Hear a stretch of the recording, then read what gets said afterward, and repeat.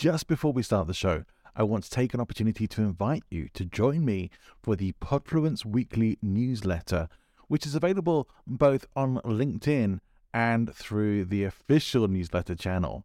Now, if you are on LinkedIn and it's easier for you to follow there, then please just click on the link in the show notes, which will take you straight to Podfluence on LinkedIn, where you can subscribe for free and get weekly updates on Podfluence articles as well as episodes.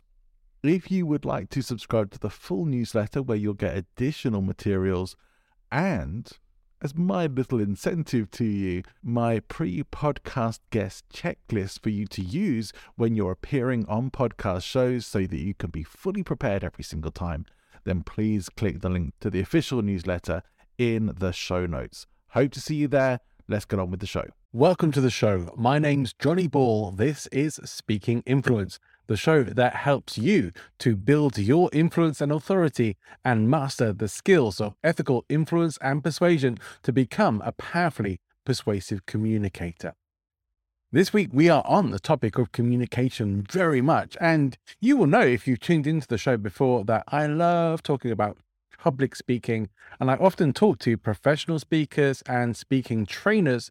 And today I get the pleasure of chatting with an excellent speaking and presentation skills trainer who has moved from a career in the dramatic arts into bringing those skills and talents with her to help other people become amazing communicators and to bring some performance into their talks and presentations, which is really essential. If you've tuned into the show before, you'll also know that we'll often have conversations with people from all sorts of aspects of influence and persuasion, not just public speaking. So we'll chat to neuroscientists and psychologists. We'll chat with marketers and branding experts, with political speechwriters, professors of rhetoric, authors, even the occasional Secret Service agent or ex-cult member. One thing we try to do is make sure the conversation is always interesting and valuable to you. And this one certainly is. It was a very pleasurable, enjoyable conversation. Now, if you're sitting around listening to this, then grab yourself a cup of tea or coffee and enjoy the chat. If you're on the move and you happen to have your mobile device in your hand right now, then why not leave us a review? If you're listening to Speaking Influence on Spotify, all you need to do is click the three dots on the show and it will bring you up a menu where you can rate the show. So please give us a rating. I mean, a good one would be nice. Your ratings and reviews really help other people to find the show and give me some encouragement that I'm moving things in the right direction. My guest, Jackie Goddard, has a business called Power to Speak and a podcast with the same name, and she is on a mission to make entrepreneurs, leaders, and speakers excited about sharing their ideas. So I hope you'll enjoy this conversation as much as we did. All that's left for me to say is enjoy the show. Welcome to Speaking Influence, the show that helps you to master the psychology and application of ethical influence and persuasion in life and business with persuasive presentations and podcasting coach, Johnny Ball. If you're a coach, speaker, or course creator and would like to have a simple online ecosystem for your business where you can create funnels, build an integrated website, sell and host courses and live programs, build your list with lead magnets, manage your sales, create communities, and so much more in a way that is affordable and fully supported, you'll love New Zenler. You can try everything out for free, and if you love it, you can register for monthly or discounted annual billing. It's more cost-effective than most other similar platforms. Don't pay for a multitude of services you have to then link up manually. Get an online solution that does everything you need in one place. Find the link in the show notes and try New Zenler as the all-in-one solution for your business today. Welcome to Speaking Influence, the show where we are helping you build your influence and master the ethical skills of persuasion. And today I am joined with a guest who is helping other people to be able to communicate more effectively, more powerfully. And she has a history in the arts, really. She's a history of acting and performing and designing and dressing. And we're going to talk about some of this stuff as well. I think we want to keep everything related to the influence and persuasion stuff, but we have lots of good things to talk about today. So let me welcome to the show, Jackie Goddard. Hello. Thank you so much for having me. Jackie, thank you for coming on the show. Really glad to have you here. Now, you sent me over some very helpful information and three things that were interesting about you. One of them being that your dad was a stuntman. I have to correct you. My dad is a stuntman. Your dad is a stuntman still? Still. Yes, Ah, he would hate me if I told you how old he was, but yes, he's obviously, stunting for older actors now, put it that way. Well, no, fantastic. I was just wondering if there was an interesting conception story there, but we won't go into that. Not that I know of. Not that I know of. Not that you know of, but nonetheless, an interesting career to have been in. And is that what led you into a career in the arts?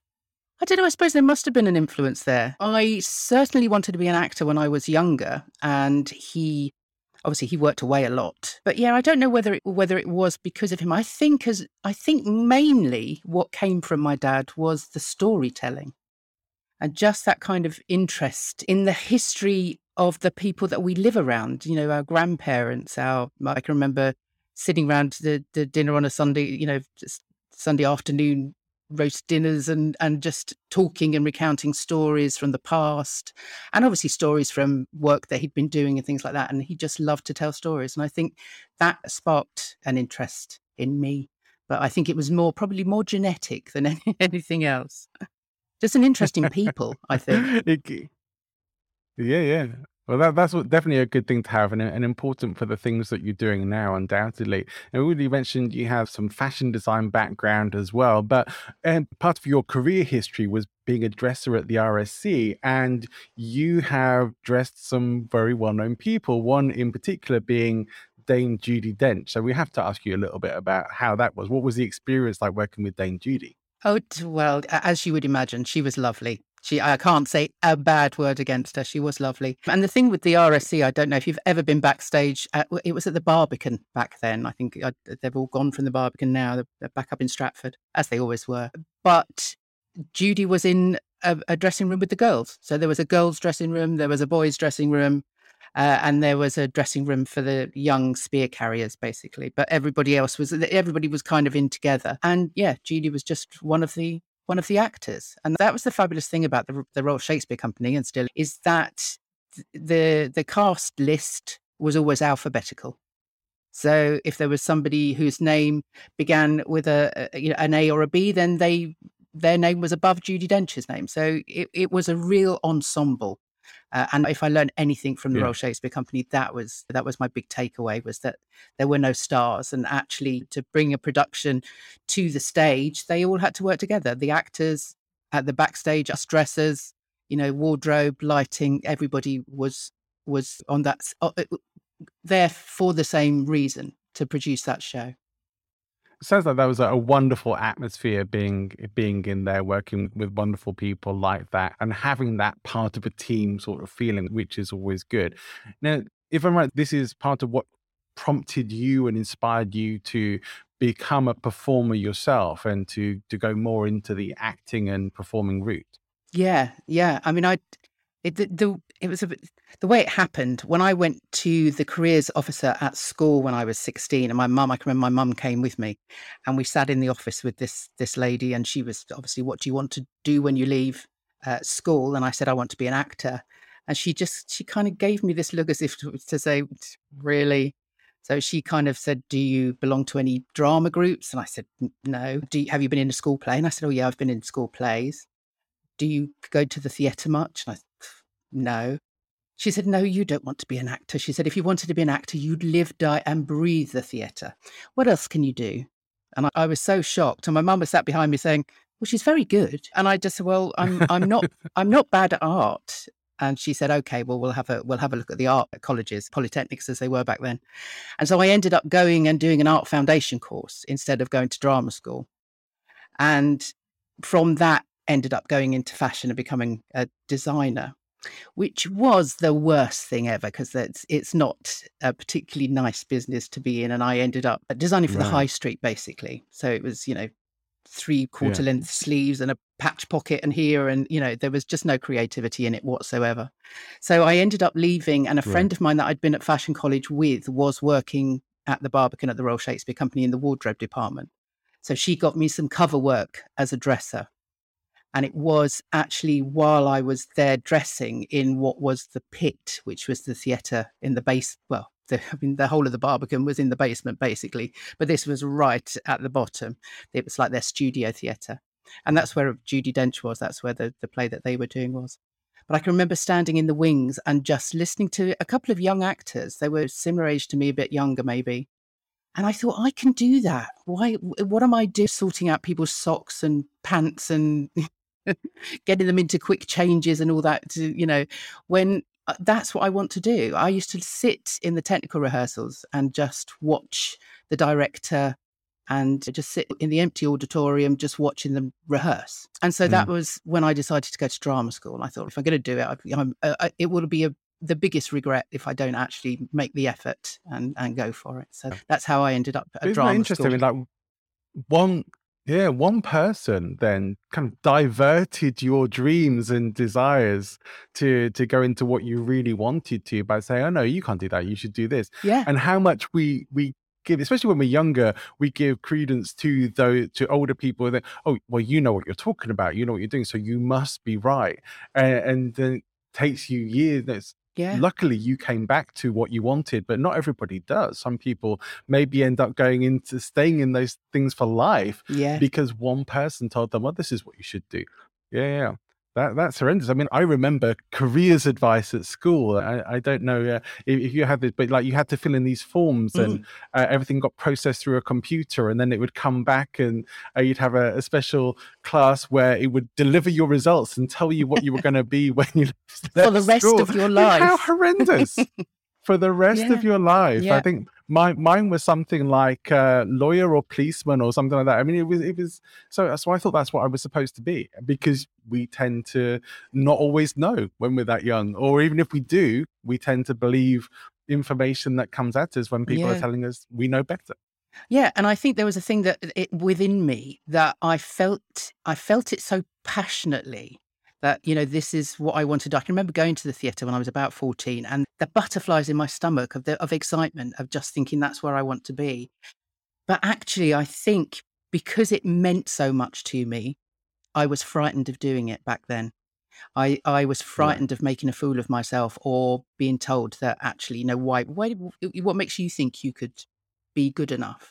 So I suppose when that careers officer told me that, or said that to me, I did believe her. I thought, well, what makes me special to think that I could be an actor? And as you say, that happens to so many people. And it's part of what I do now, and through the teaching and through everything, is just giving people the permission to go back to what they wanted to be when they were that age, and just do it. Just go for it. Yeah, absolutely. It's interesting to talk about how these things can influence our lives, the whole direction of our lives, and we all have that potential to be an influence. I think we see just there an example of how you could be a good influence or a not so good influence on somebody's life. But I'm wondering, in terms of somebody who has been a good influence, or someone who you would look up to or admire in respect of their influence and persuasion, who would you choose? Is it someone from your own life, someone from public life or history? Who would you select? Well, I mean, obviously my dad has got to be one of them, because he started, I mean, he was one of 9. And all 9 children shared one bedroom. I think his bed was on the windowsill at one point. And he knew that he didn't want to stay doing what he was doing, or what was expected of him in that way. He left school at 15, went into a job, sort of engineering, but in a factory, and just had been there a couple of months, I think, and was stood. I mean, he tells this story quite often, but stood around the pot boiler thing in the middle, the wood burner in the centre, where they all sort of stood around and had their tea. And he said to one of the old guys, how long have you been here? And he said, oh, like 30 years, man and boy kind of thing. And he said, oh, okay. He said, and where you live locally? And the guy said, yeah, I live just down the road there, around that corner. And my dad said, oh, has he been there long? He said, no. He said, I moved. He said, well, where did you live before? He said, oh, just around that corner. And it was just, I think it just kind of, it made him realise that actually, if he stayed there, there was nothing else. Literally, that would be his world. And he went home that evening and did this on the Evening Standard, and said to himself, wherever my finger lands, that's the job that I'm going to do. And thinking that he could end up on an oil rig, or doing something in Alaska. I mean, he really didn't care. He just knew he had to do something different. and his finger landed on London School of Charm requires models. So he Oh, called wow. them and ended up going for this modelling job, which he got, which he didn't expect to get. And from that kind of led him into extra work and then into film and television until he was, doing stunt coordinating for the Bonds and sort of different things to, where he's sort of got to in his career. And so to me, that was Wow. always kind of, wow, that's doable. He went to a drama school age sort of 30 when I was a child, and he had a family and responsibilities, but he knew that there was more. And also I look to him because he is just such a nice person, and that just sounds so weak, really. But he is just Not really. No, approachable, not to me anyway. and actually I've seen him work. I've been onto sets and seen him work, and people just like him. They just really like working with him, which is how I think that you get from job to job, or you get to where you want to be, because people want to be around you. And especially Yeah. in those kind of atmospheres where you're working very closely and very intensely with people, is you've got to be likable, and I think that's certainly Yeah. something I've always sort of looked to him Yeah. for, you know. Yeah.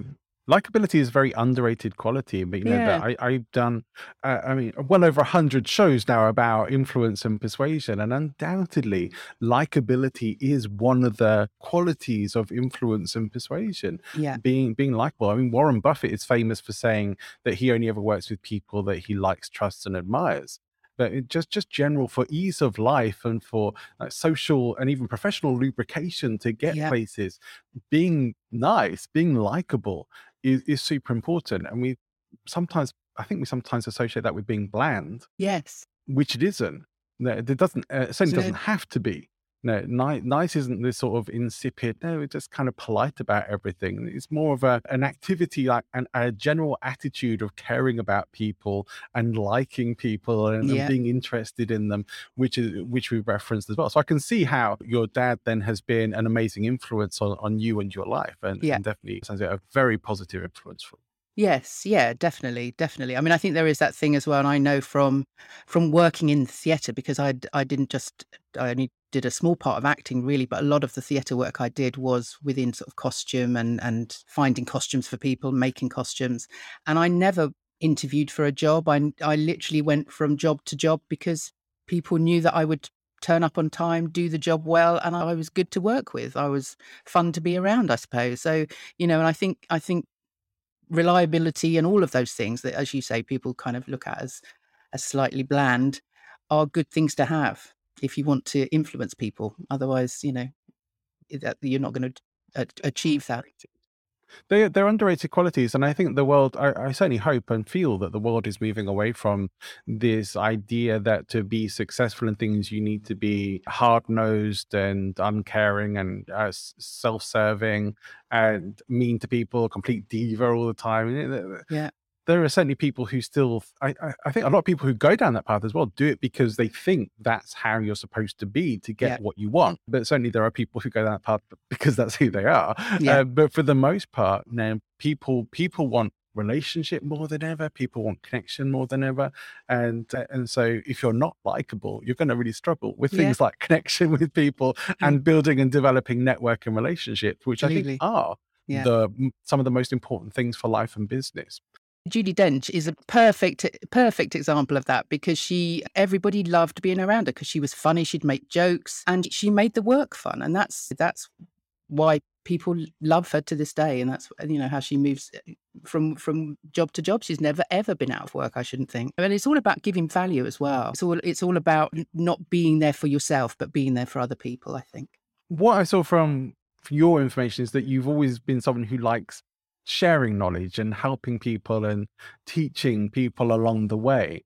And that's something you're very focused on now. So you are helping people to bring out their creativity, to improve their speaking. What made you decide to move from working in the acting and performing world into doing this? Well, I mean, early on, I realized that I wasn't necessarily going to be paying my bills by acting. And actually, I always realized in the end that I was really more of a director than I was an actor. And there is something around directing and teaching, that it's kind of bringing together a sort of a vision and bringing people into that. And so you're bringing people in together. You're sort of work again, it's that ensemble thing. And so it Yeah. it was quite a simple move into the teaching side of things. It was quite easy then to be the person that was at the front of the class saying to everybody, right, we need to work together. How can we do that? And what is it that you need to be able to make this work? So I got into teaching really to supplement the acting work that I was doing and going to auditions and things like that. But actually to work with a Yeah. group of people to bring a production to life was what I ended up doing. And in lockdown, and that's what I was doing right up until lockdown, working with adults, mainly some young people with learning disabilities. And when it came to lockdown, obviously all of my work stopped because all of the venues were closed, all the workshops that I were doing just were cancelled. And so in lockdown, I really had to sort of think about what it was about the job that I enjoyed most. And in this sort of new networking Zoom world that I'd taken on in lockdown, because otherwise I was just sat home alone. So I did a lot of sort of networking, which I love doing because I love meeting people, and starting the podcast. It seemed like I was hearing lots of people saying this, this is a whole new world. We need it's not now, if you're running your own business, it's not now about the poster, the flyer, the advert in the paper. It's now customers are expecting to see who it is that they're buying for. We buy from people that we know, Yeah. like, and trust. And so small business owners, bigger business owners, anybody now is kind of expected to show up for their customer. And so what I do in my acting world of looking at people and saying, right, I can get you to that performance. It just seemed that what I had learnt as an actor, the training that I was given to become an actor, and the feelings and the processes I went through from standing on a stage, I could see was going to be really, really beneficial to everybody. From the learning tech, from breathing, from the vocals, the technical vocal side of being able to project clarity, diction, articulation, but also that feeling of being relaxed enough to just show up as yourself in front of any kind of audience, whatever that audience might be. It might be an audience of one, it might be an audience of many. It might be looking down a camera lens and not knowing who or what you're talking to out there, but just giving people that confidence. So that was the process really, is to go from teaching and bringing people to that performance to then transferring it to a kind of a business world. Yeah. And what sort of transformation are you helping people to achieve then? Like what are the things that they're starting off with that you're able to help them move on from or improve upon? Well, I suppose the biggest thing is nerves. I think it's a well-known fact that that people are actually more scared of standing on a stage and speaking publicly than they are of actually dying. I mean, it's that severe. So first of all, it's about calming people enough that and letting them know that it's all right. They can stand on stage and say what they've got to say. What they have to say is important. So a lot of what I do in Yeah. the beginning is just making people feel comfortable. I've been working recently with somebody in a company that has kind of been pushed forward to be the face of the YouTube channel within their business. And the guy has all of the knowledge. He knows absolutely everything about his business inside and out. And he's been doing these YouTube videos. And well done to him to actually do that. But Yeah. what he's come to me for is to make them interesting. And in order to do that, I need to make him feel comfortable doing them. I need to find what it is in Right. him that makes him that will make him enjoy doing them, because it's very evident at the moment that he's not enjoying them. And obviously, if he's not enjoying them, the audience aren't going to enjoy them. I mean, that was a big thing I learned from acting, is if you're not enjoying what you're doing on the stage, even if you're portraying something quite sad and quite horrific, if you're not enjoying the process of telling that story, then the audience won't enjoy that either. So it is about Yeah. finding something in the people that I'm working with that says, right, okay, what is it that's going to make you enjoy this? What is the part of what you're sharing important enough for you to put yourself through this? And how can we turn that around so that you actually begin to enjoy it? Yeah. So would you say then that enjoyment of what you do is the critical piece for most people? Yes, enjoyment's another one of those words, isn't it? Really, I mean, I know from personal experience, if I had a monologue or an audition piece that I needed to do, or a production that was going on, and I was going to be on the stage, I was that actor, then I had to get to the point, and I heard this recently: memorize to improvise, and it Mm. really is all about knowing your stuff so well, learning those lines if you have to, but getting what it is that you want to put across so ingrained in your head that you can play, that you are relaxed enough with your content that actually it doesn't matter what the audience throw at you. It doesn't matter if you trip up walking up the steps. It's so there in your head, and you are so excited to let other people know what it is that you are wanting to share, that it exudes from you, rather than when we're nervous and we don't want to look up, we don't want to engage with people because we think they're going to judge us or whatever. It's getting to that point where you can kind of Yeah. open up to your audience and say, look what I've got to tell you, isn't this exciting? So I don't know if so much of it is Yeah. enjoyment, but yeah, just getting to a point where you can relax enough. I can see that, and I can see how enjoyment is important, and I can see like that's part of where the enthusiasm comes from as well.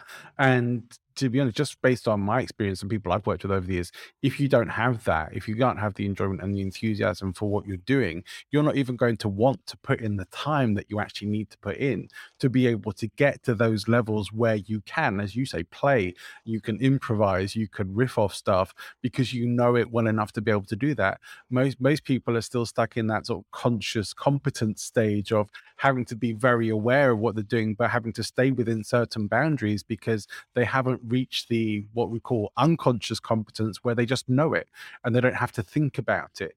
And so this is why I'm always very wary of people who say, oh, I just wing it all the time. It's like, really, you do? You might be fine doing that, but how much better could you be if you actually really took the time to practice, Yeah. rehearse, master stuff?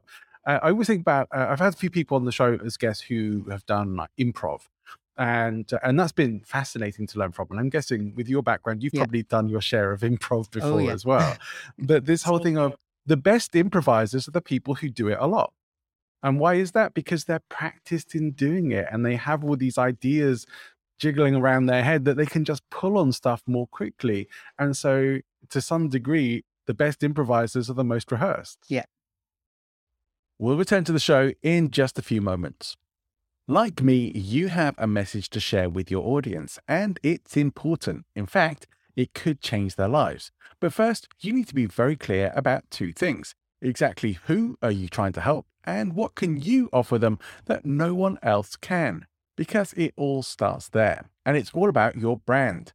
Brandface sponsors this podcast, and they help people just like you to define, develop, and display a brand that positions you as an authority. It's time to make sure you stand out. Find out more at learnaboutbrandface.com. That's learnaboutbrandface.com. Now, back to Speaking Influence. Yeah.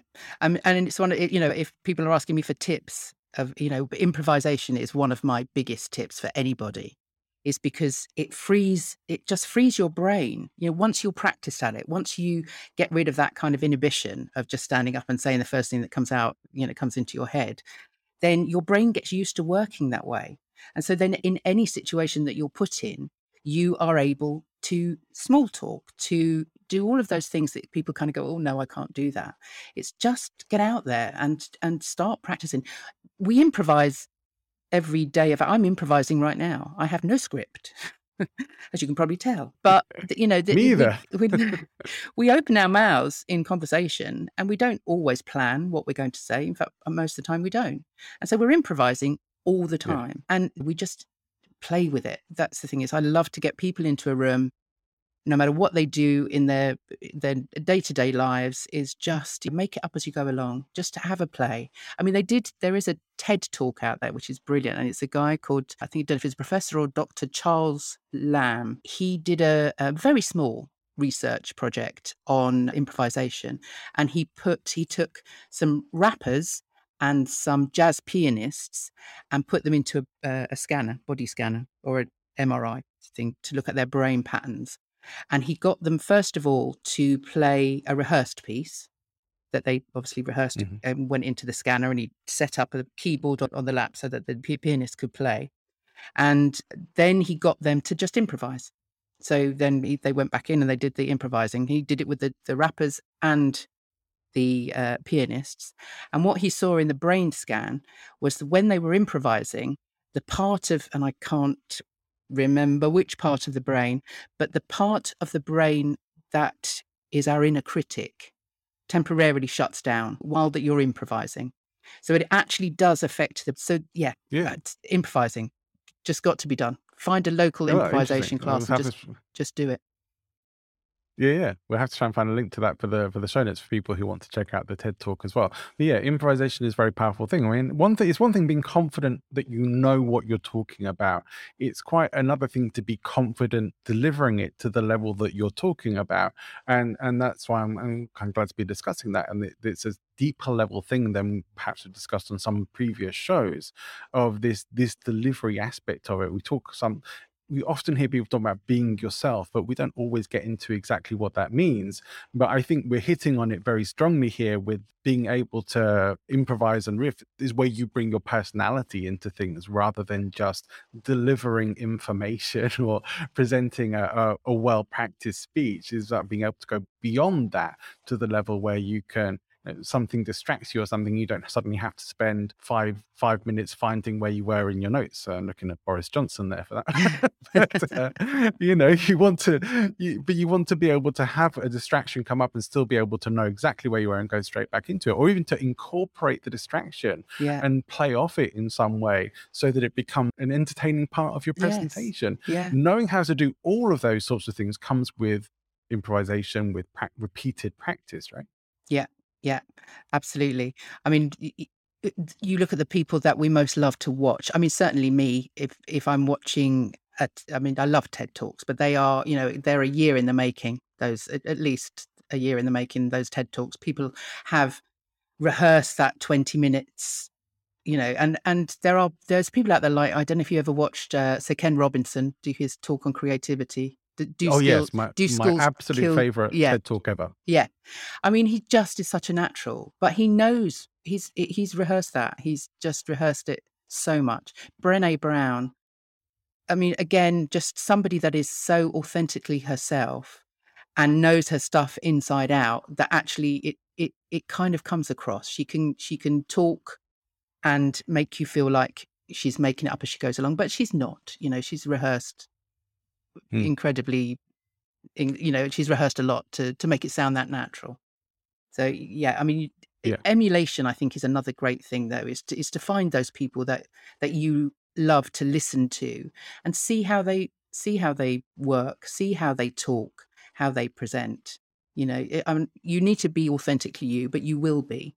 But yeah, just find those people that you look up to, that you can kind of follow the way that they present themselves and how they shape their 20-minute talk, or how they do it. Yeah, I think there's a big point to this of acting it, being it, modeling it until you are it for yourself, because it's like learning a dance. You have to learn the moves, and we have to learn them bit by bit. And then when you learn them, it's going to be maybe a bit clunky at first, but as you do more of it, you get smoother and smoother. And at some point, the dance dances you instead of you dancing the dance, because it's so in your body and set inside of you that you don't have to think about it. The moves are like pre-programmed. We do it when we're driving as well. For those of us who drive, you don't generally have to think about it. You just do these things automatically. Yes. And that's when you get to that extra level of knowing where you don't have to give it so much conscious attention. But people don't generally want to go through all the process that's attached to it. Things like driving, we do it because we know we have to. But sometimes there are things we want that we don't necessarily have to go through the process. But I think even with influence and persuasion, there are elements that you have to go through, procedures, practice you have to go through to get good at this. Whilst there are some people who are naturally very gifted in these areas, they will always be overtaken by the people who practice if they don't work on it as well. So, and I think that's true in any part of life. I mean, we've seen this at the Talent Code, and we talk with, if you hear about Carol Dweck even, she talked about that you will always be overtaken if you don't actually put in the work by the people who do. So natural talent will only get you so far.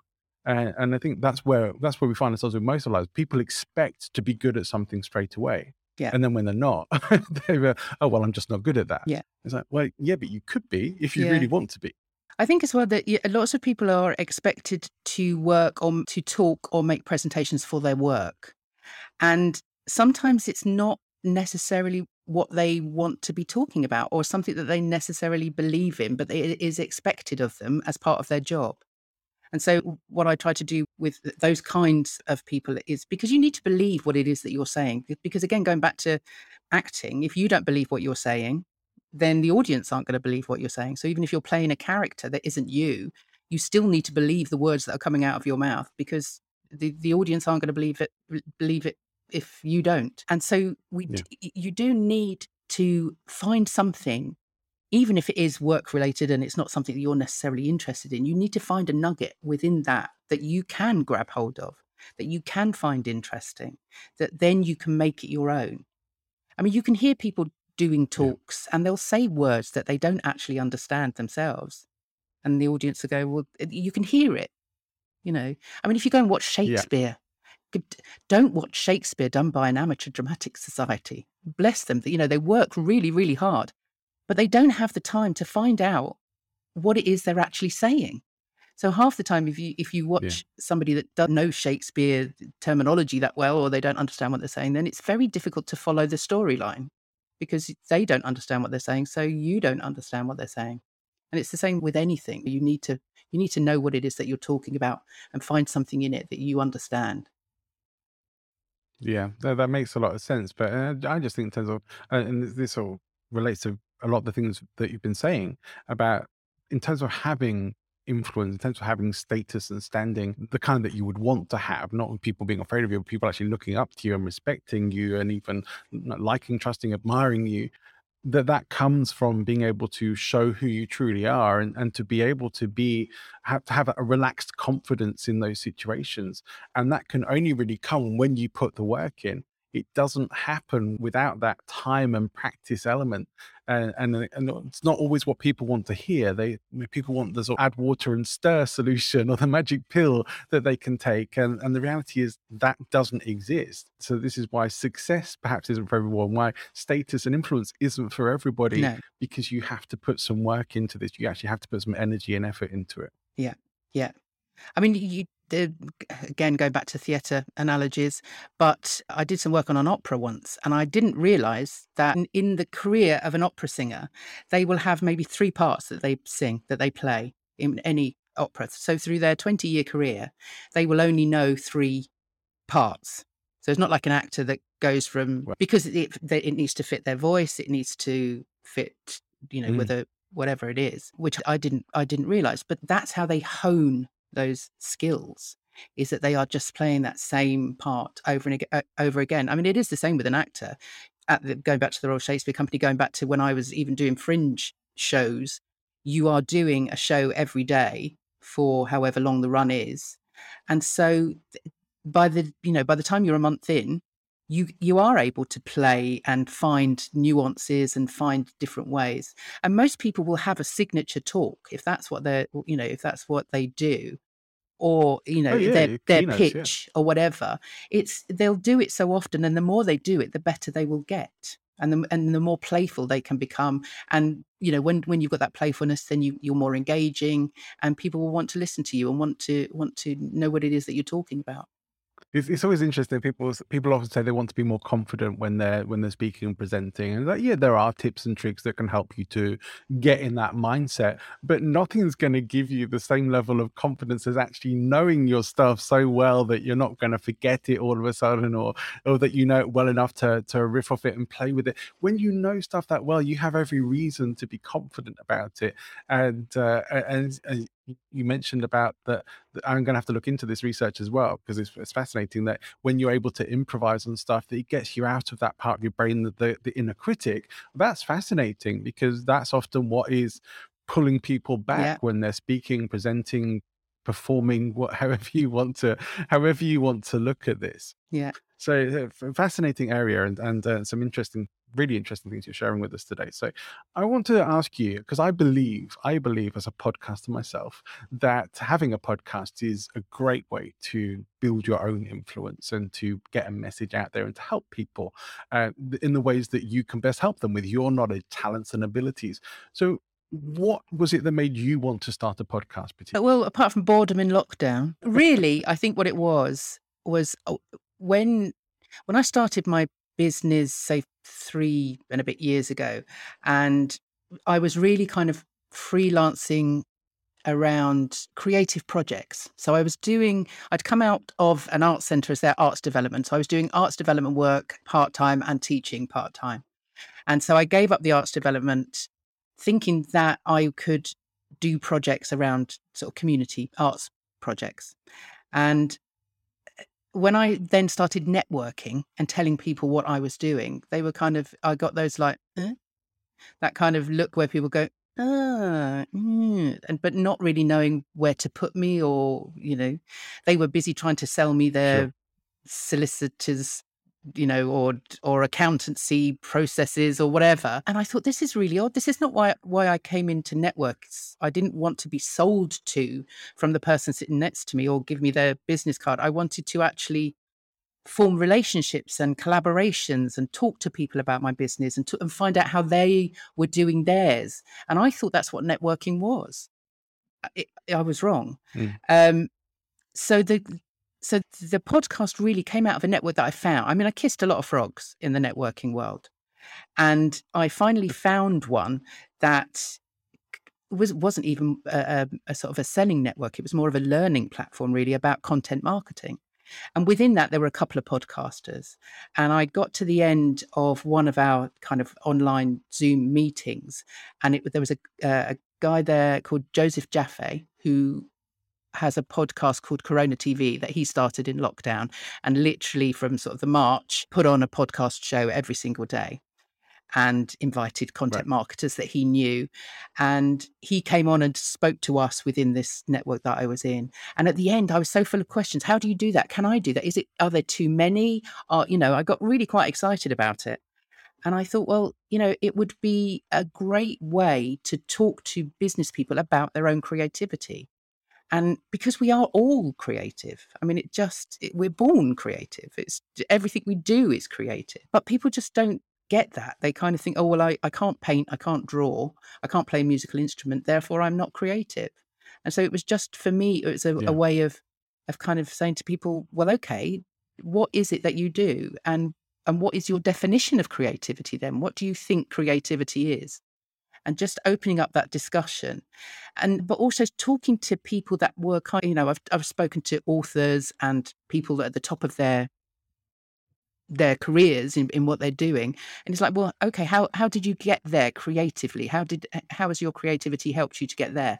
Just so that people that are listening can kind of see how they can do it and see what in somebody else's story relates to them and validates what they do. And so, that's why. And that's why I've continued doing it, because that's what I love about it, is that, it's just fun talking to great people like yourself, Johnny. Well, isn't it? I mean, I've had the privilege of being a guest on the show, yes, as well. And so your show is called Power to Speak, yeah? Yeah, Power to Speak. So people can come and check that out on all the main networks, and we'll have links to that in the show notes for people. And apart from the episode with myself, what has been one of your favorite episodes? I'm not going to ask you to pick your absolute favorite, because that's always impossible to do, but what has been one of your favorite episodes to make? Well, there's been a few, I have to say, but I suppose I made a contact in the States with a philosopher, American. They call him America's philosopher. His name's Tom Morris, and I do recommend anybody check out Tom Morris. If they don't even come and listen to the podcast, just go and check out Tom. He's written over 30 books. He worked at Notre Dame University in the States as a philosophy professor for many years before he left, and now does keynote speaking and just shares his philosophy with the world, really. And he wrote Philosophy for Dummies. He wrote If Aristotle ran General Motors, and I read a book recently of his called Plato's Lemonade Stand, which is the philosophy behind how we all cope with change and how we can cope with change in a philosophical way. And I know you're a bit of a philosophy buff too, but he is an amazing. I am, yeah. He was an amazing person to talk to, and just so engaging, the way that he just talks about life and just shares his enthusiasm. So yeah, Tom Morris, my recommendation. I love that. Well, I'm definitely going to check that out, because I do love philosophy indeed. I'm no professor of philosophy, but I am someone who has a passion with it, and wish more people were into philosophy, because it's such a fascinating area, and causes us all to think about things a bit more deeply, which I always like. So let me see, people can come and check out your podcast also on your website, which is powertospeak.co.uk. Yeah. So we'll have a link to that in the show notes as well. But you also do coaching, and you specifically work with people. So what kind of services would people be able to find there?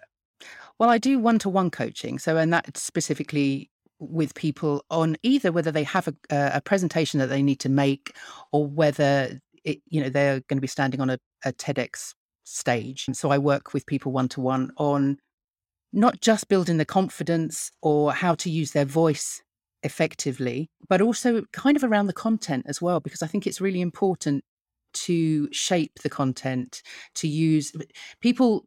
I mean, obviously, the word storytelling is kind of maybe a little bit overused, but the stories are very relatable, and lots of people, specifically if they have data to share, forget about the storytelling, and people will. Yeah. I love the quote. People won't necessarily remember what you said, but they will remember how you made them feel. And so within that content, I like to find the story in it and work out a way that people can kind of tell their story. So yeah, one-to-one coaching specifically on those sort of issues, team coaching and corporate team building around confidence when speaking, when pitching, when trying to make an impact with what it is that they're saying. I've worked with the C-suite kind of level, because quite often people at that level even then still have a bit of imposter syndrome, are a little bit nervous about talking either to investors or people that are very, very important, or talking to their staff. So anything and everything that is around just helping people to build their confidence when they're sort of talking, not necessarily on a stage, but just talking to the people around them, really. I suppose it's communication, isn't it? It's sort of confidence in communicating. Indeed. Yeah. I mean, we are communicating every day of our lives, just not always in those formal presentation situations, for sure. So it's a valuable skills to get. So all those links will be in the show notes for people to come and find out more about you and the services that are available from your website. Let me ask you, I always ask my guests for book recommendations. What would be a book or a couple of books that have made an impact on you, or you think, well, these are the books I think everybody should read? Well, the Plato's Lemonade Stand, certainly by Tom Morris. I suppose the books that I like are not necessarily business books. I like philosophical kind of. My favorite ever book is To Kill a Mockingbird by Harper. And that, I don't know. And there's another book called The God of Small Things by Arundhati Roy, which is a beautiful book. And both of those books are written from a kind of from a child's eyes, looking at the adult world around them. And I do think there is something philosophical in the way we are as children looking at an adult world, and how we deal with things as children. And also, obviously, the author's looking back to childhood and sort of figuring out what it was about, the meaning of life from that age. So yes, those are. Yeah. I have to say as well, and I have heard you in podcasts before saying that The Secret is not necessarily your favorite book, but I have to say I did read The Secret about, it must be at least sort of 15 years ago when it first came out. And as much as I don't necessarily, it just kind of opened my eyes to a more positive way of approaching life. And Yeah. and it almost validated everything that I'd always thought. I've always been quite I am the glass half full person, and I don't understand people where the glass is always half empty, because you think, well, what's the point? You might as well be positive rather than be negative. And there was just lots of positivity in that book that kind of led me to a point where I thought, well, I am capable of doing anything that I want to do.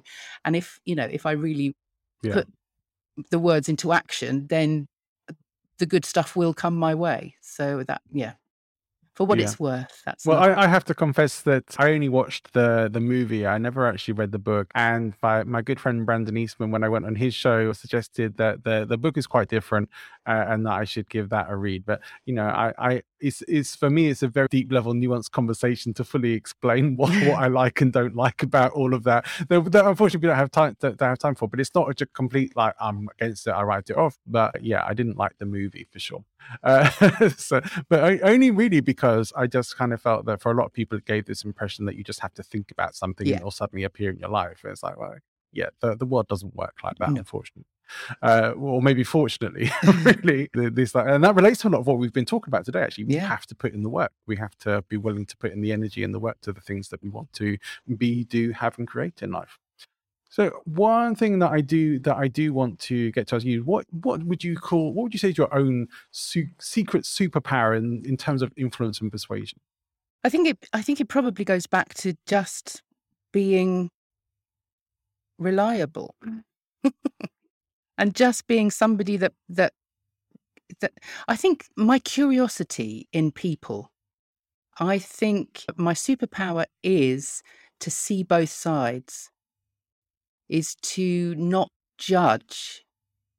And I do wish a lot of people were like that. I wish a lot more people were like that. Not that, you're asking about a superpower. If that's it, maybe that is me blowing my own trumpet, but I do feel like I give people the benefit of the doubt. I listen to both sides. I put myself in their shoes. Yeah, because I think everybody is the way they are for a reason, and they are all motivated to do what they do for a reason. And I always like to find out maybe what that reason is before I judge. Yeah. I mean, I've had to put in sort of the world of neurolinguistic programming in terms of getting into someone else's model of the world to understand that, and that sort of relates to, I think, what you're describing there as well. And that's definitely a superpower, being able to do your best to understand or get inside other people's thinkings and see things from other perspectives than your own, which gives you a much broader perspective on life rather than being locked into one particular way of thinking, or that everything's black and white or anything like that. So yeah, definitely a superpower. Thank you for sharing that with us. If there was one thing that you would most like people to take away from our conversation today, what would that be? You have permission. You have permission to do what it is that you love to do. So go and find what that is. Have a think back to what you were doing in the playground aged 9, and then go and do that. So I was making up plays. I was cajoling all of my friends to make up a play that I probably forced them into performing it to the class on a Friday. And when I think back now, that's the person I should always be. And I think we kind of get crushed a little bit through secondary school, and we come out the other side, by the likes of those careers officers, doing what we think we should do, or we are expected to do. And we kind of forget how to play, and we forget what that 9-year-old wanted to be when they grew up. Absolutely. I have to go and buy a Spider-Man outfit now, and so I'll be be back in a little while. No, I think it is good advice. We should definitely think back to when we were younger, and that's a great thing to take away those limitations or the way we box ourselves in when we get older. Jackie, it's been a real pleasure talking to you today. There's been a lot of value from it, some great gems that you shared, and I wish you the best of luck with all of your coaching and your continued success with your podcast as it continues to grow and develop. Thank you for your time joining us today. It's been a real pleasure. Oh, thank you so much. It really has been a pleasure talking to you, Johnny. So thank you for having me. Thanks for tuning in. I hope you've enjoyed the show. If you did, if you got some value, if there's something you've learned or you can use from this show, then first of all, go and use it, but also share the show out. There's a good chance that your friends and network will benefit from it too, and it helps us to grow the show.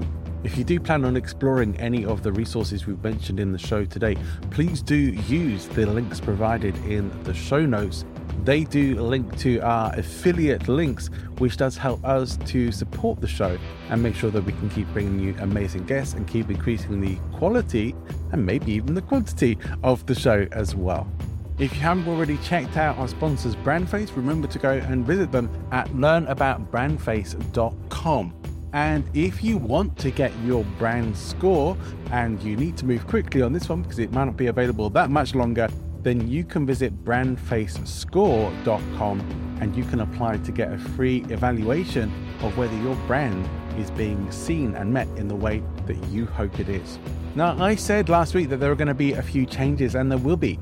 One of the things that I have been doing is rereading and revisiting the book How to Win Friends and Influence People by Dale Carnegie. And I'm going to do a bit of a review on that book for one of my upcoming episodes. You'll be hearing that very soon. And I've based on that, started a little series of videos, which you can find on my LinkedIn profile and probably most of my social media places for the show. And I'm doing a little video about how the principles from How to Win Friends and Influence People apply for people who are looking to win over podcast guests or hosts and build up their influence and authority through podcasting. If that's of use to you, make sure you're following me on social media. If you're not already receiving my Podfluencer weekly newsletter, then do make sure you're either following me on LinkedIn or visit presentinfluence.com. Coming up very soon, you'll also be able to check out my interview with Alex Sanfilippo, who is the creator of Podmatch and PodPros. We talk about how much power there is in the world of podcasting, what's going on in podcasting right now, and why you might want to be thinking about getting on board either as a guest or as a host, or maybe even both. So don't miss that. Look out for those future episodes. Make sure you subscribe to the show. We'll look forward to connecting with you again for another episode very soon. Wherever you're going, whatever you're doing, have an amazing rest of your day. Go and make great things happen.